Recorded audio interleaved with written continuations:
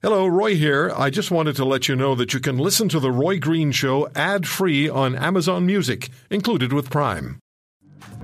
I am very pleased to be here today as the RCMP addresses what has been a deeply disturbing issue and takes a significant step towards our common goal, and that is ensuring the RCMP is a healthy and respectful workplace.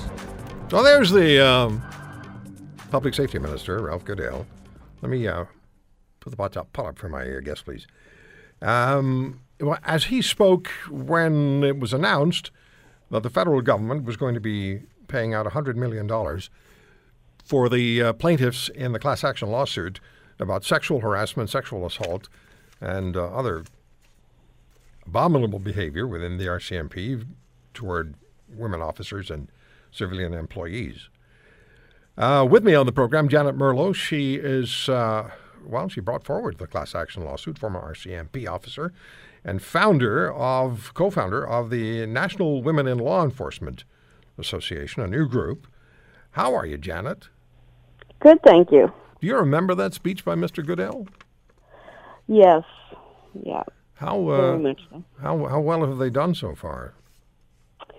Well, this new advisory committee they announced just a week or two ago is actually one of the things that we negotiated for in the settlement of the lawsuit. So over 2 years ago, they promised that, and we've been kind of waiting for it eagerly since. So it's they make it look like a new thing, but we've discussed it many times before, and it's been a long time coming. It has been a long time coming, and it's long overdue. And there are many women who need, as you and I have talked about, and as you've told me on the air and off the air, there are women who need the funds.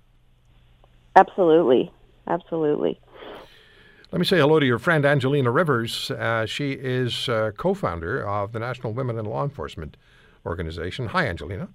Hi, thanks for having me. Yeah, you're more than welcome. I got that correct, right? You're both co-founders? Yes. Yeah, we're only a year old, so everything is sort of new and upcoming now. Right. Janet was added several months ago to our team, but we are so pleased to have her. She is such a role model for women in policing.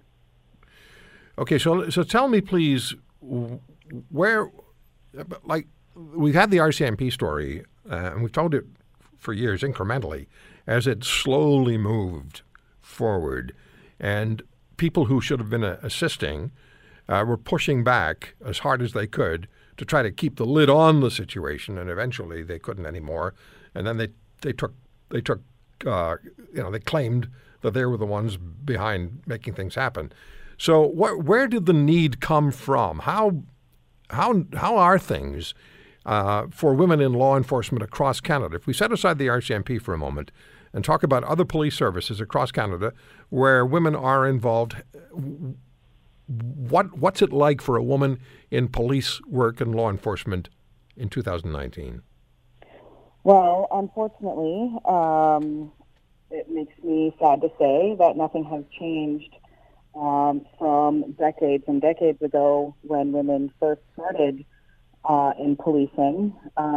Even the numbers of women in policing have failed to grow. They sit at about 21% right now. And other professions have done a great job in ensuring that their workplaces are gender equal, or at least approaching. However, policing is lagging far behind, and we believe that that's due to the culture within policing that is not conducive to gender equality. Angelina, is it difficult to attract young women to the policing profession now? Or more difficult than it should be?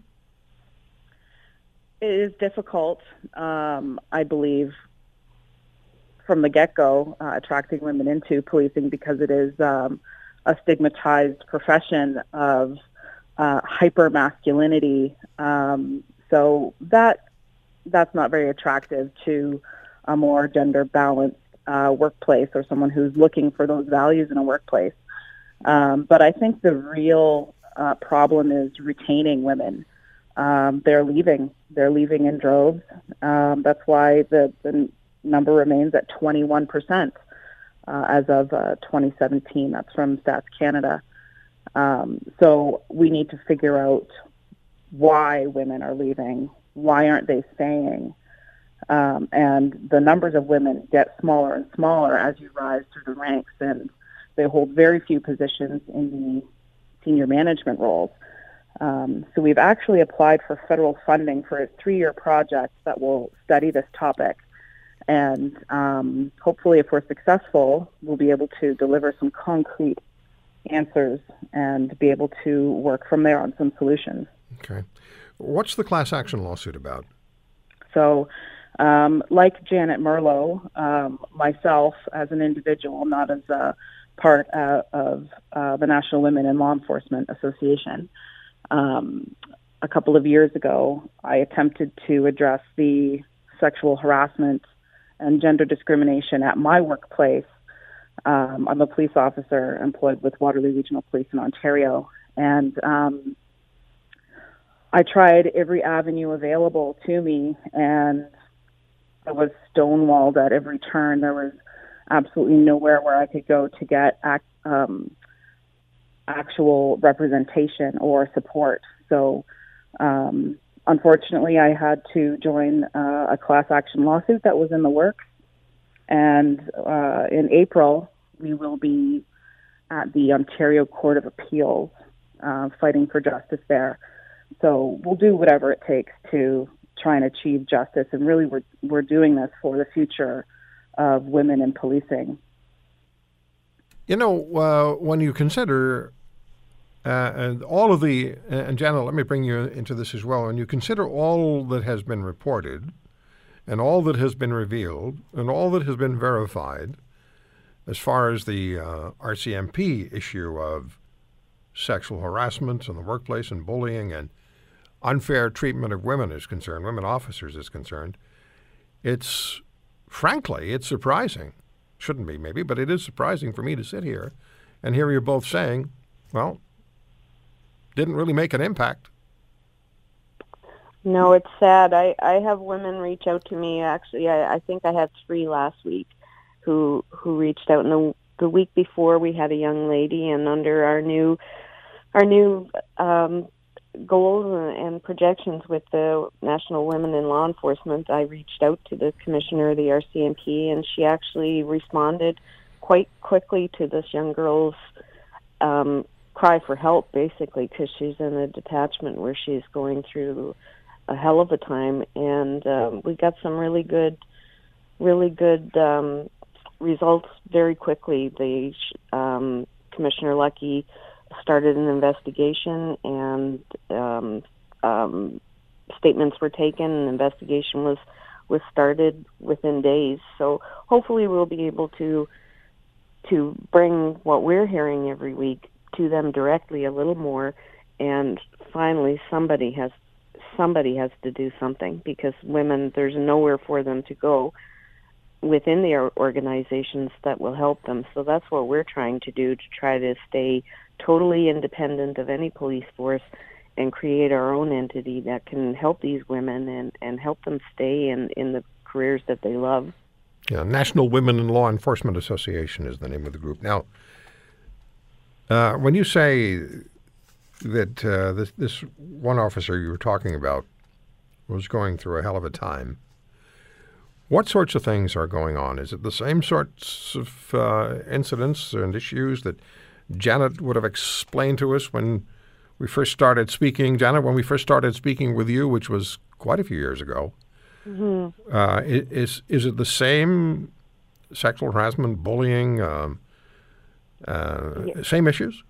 Yeah, very much the same. And, I like to think that nothing can shock me anymore, but a couple of the things that young girl revealed in her statement to me shocked me. So not only is it still going on, but it's still very, very blatant in the workplace. Can we talk about the sorts of things that are going on? I'll don't have to. couple of little examples. One was this one officer asks her to keep her hair up all the time because he has a neck fetish, and he stands behind her when she's working on her computer or she's at the photocopy machine, and he just stands behind her close enough for her to almost feel him breathing on her, and requesting that she put her hair up or commenting that he likes her hair up. And there's a couple of things I wouldn't say on radio that she's gone through that's a little appalling in this day and age to hear that people in workplaces still do to others. Well, what's really disturbing is to hear that within the actual police service, this woman and other officers have nowhere to go. That's right. And all the women in this particular detachment have been asked on occasion to, anyone with longer hair has been asked to tie it up because this person loves looking at women's necks. And, are you serious?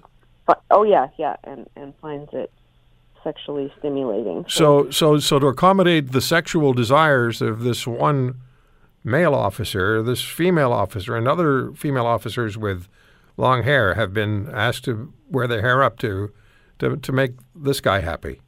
Yeah, and they have reported it, and it's gone nowhere. God. Yeah. So it's still going on. It's still very blatant. It's still very in your face, and this young girl might get the results she needs now to stay in the career rather than because it is a career, right? I mean, it is a career. This is not a stepping stone to something else. They get into a law enforcement and policing because they want to do it as a career.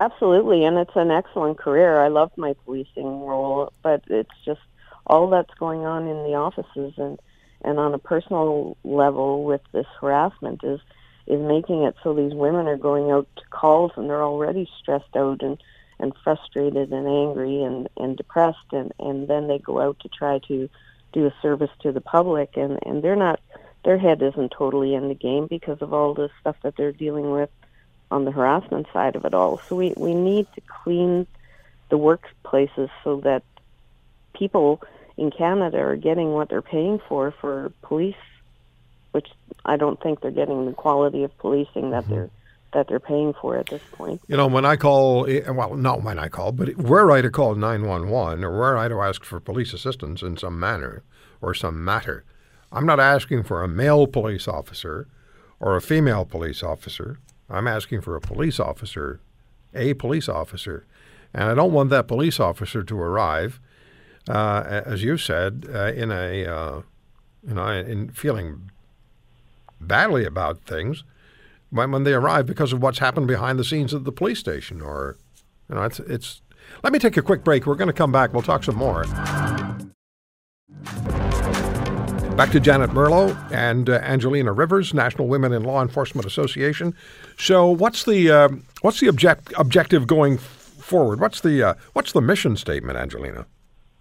So our mission is to support and educate women in law enforcement in Canada, and really just be a completely independent resource for them with whatever they are going through in their workplaces. Eventually, what we really want to see is the numbers of women rise in policing. It's just the community. It's the community that will benefit the most from having more women police officers, and basically that's our end goal. Okay. Janet, is it fair to assume there are police services in this country, and maybe significant numbers, where they're doing things exactly correctly?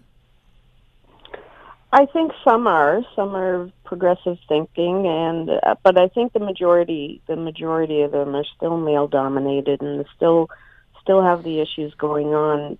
And this organization or this association we've created is open to anybody. You don't have to be a police officer to join. If you support police officers or want to support women in policing and staying in policing, anybody is welcome. So I think if women know that there is some entity out there that they can reach out to, and we get the funding and we can start helping people, I think it'll across the board, whether it's RCMP or one of the city forces or whatever. I think they'll have someone to fall back on if they need it. Yeah. Well, I think there's a tremendous role for women to play in policing. And thank you both for joining us, and wish you all the success in the world with the association. Great. Thank you. Thank you very much. Take care. Janet Merlo and Angelina Rivers joining us on the Roy Green Show on the Chorus Radio Network, National Women in Law Enforcement Association. I first started speaking with RCMP officers, women officers. Well, this has to go back 10 years or longer. And I started hearing the stories of what was going on. It was just deeply, deeply disturbing. And there was so much pushback. And we tried to get the then commissioner on the air. And they asked me to provide questions in advance for the commissioner, Bob Paulson, at the time. And so I normally don't do that. I will do it for people who don't have experience in radio and who are nervous. And if it's not a news interview, then I'll provide them with some questions, some idea of what we're doing. But I did in this instance because I wanted to get the commissioner on the air. I provided them the questions. That's what they wanted. I guess they wanted them verbatim. What are you going to ask him? All right, here we go. 1, 2, 3, 4, 5, 6, 7, 8, 9, 10. And I sent it to them, and they sent me an email thanking me for sending the questions. And then subsequent to that came the next email, declined. Declined. Well, sorry to bother you. Sorry to take up your time, and I will not be speeding on the way home.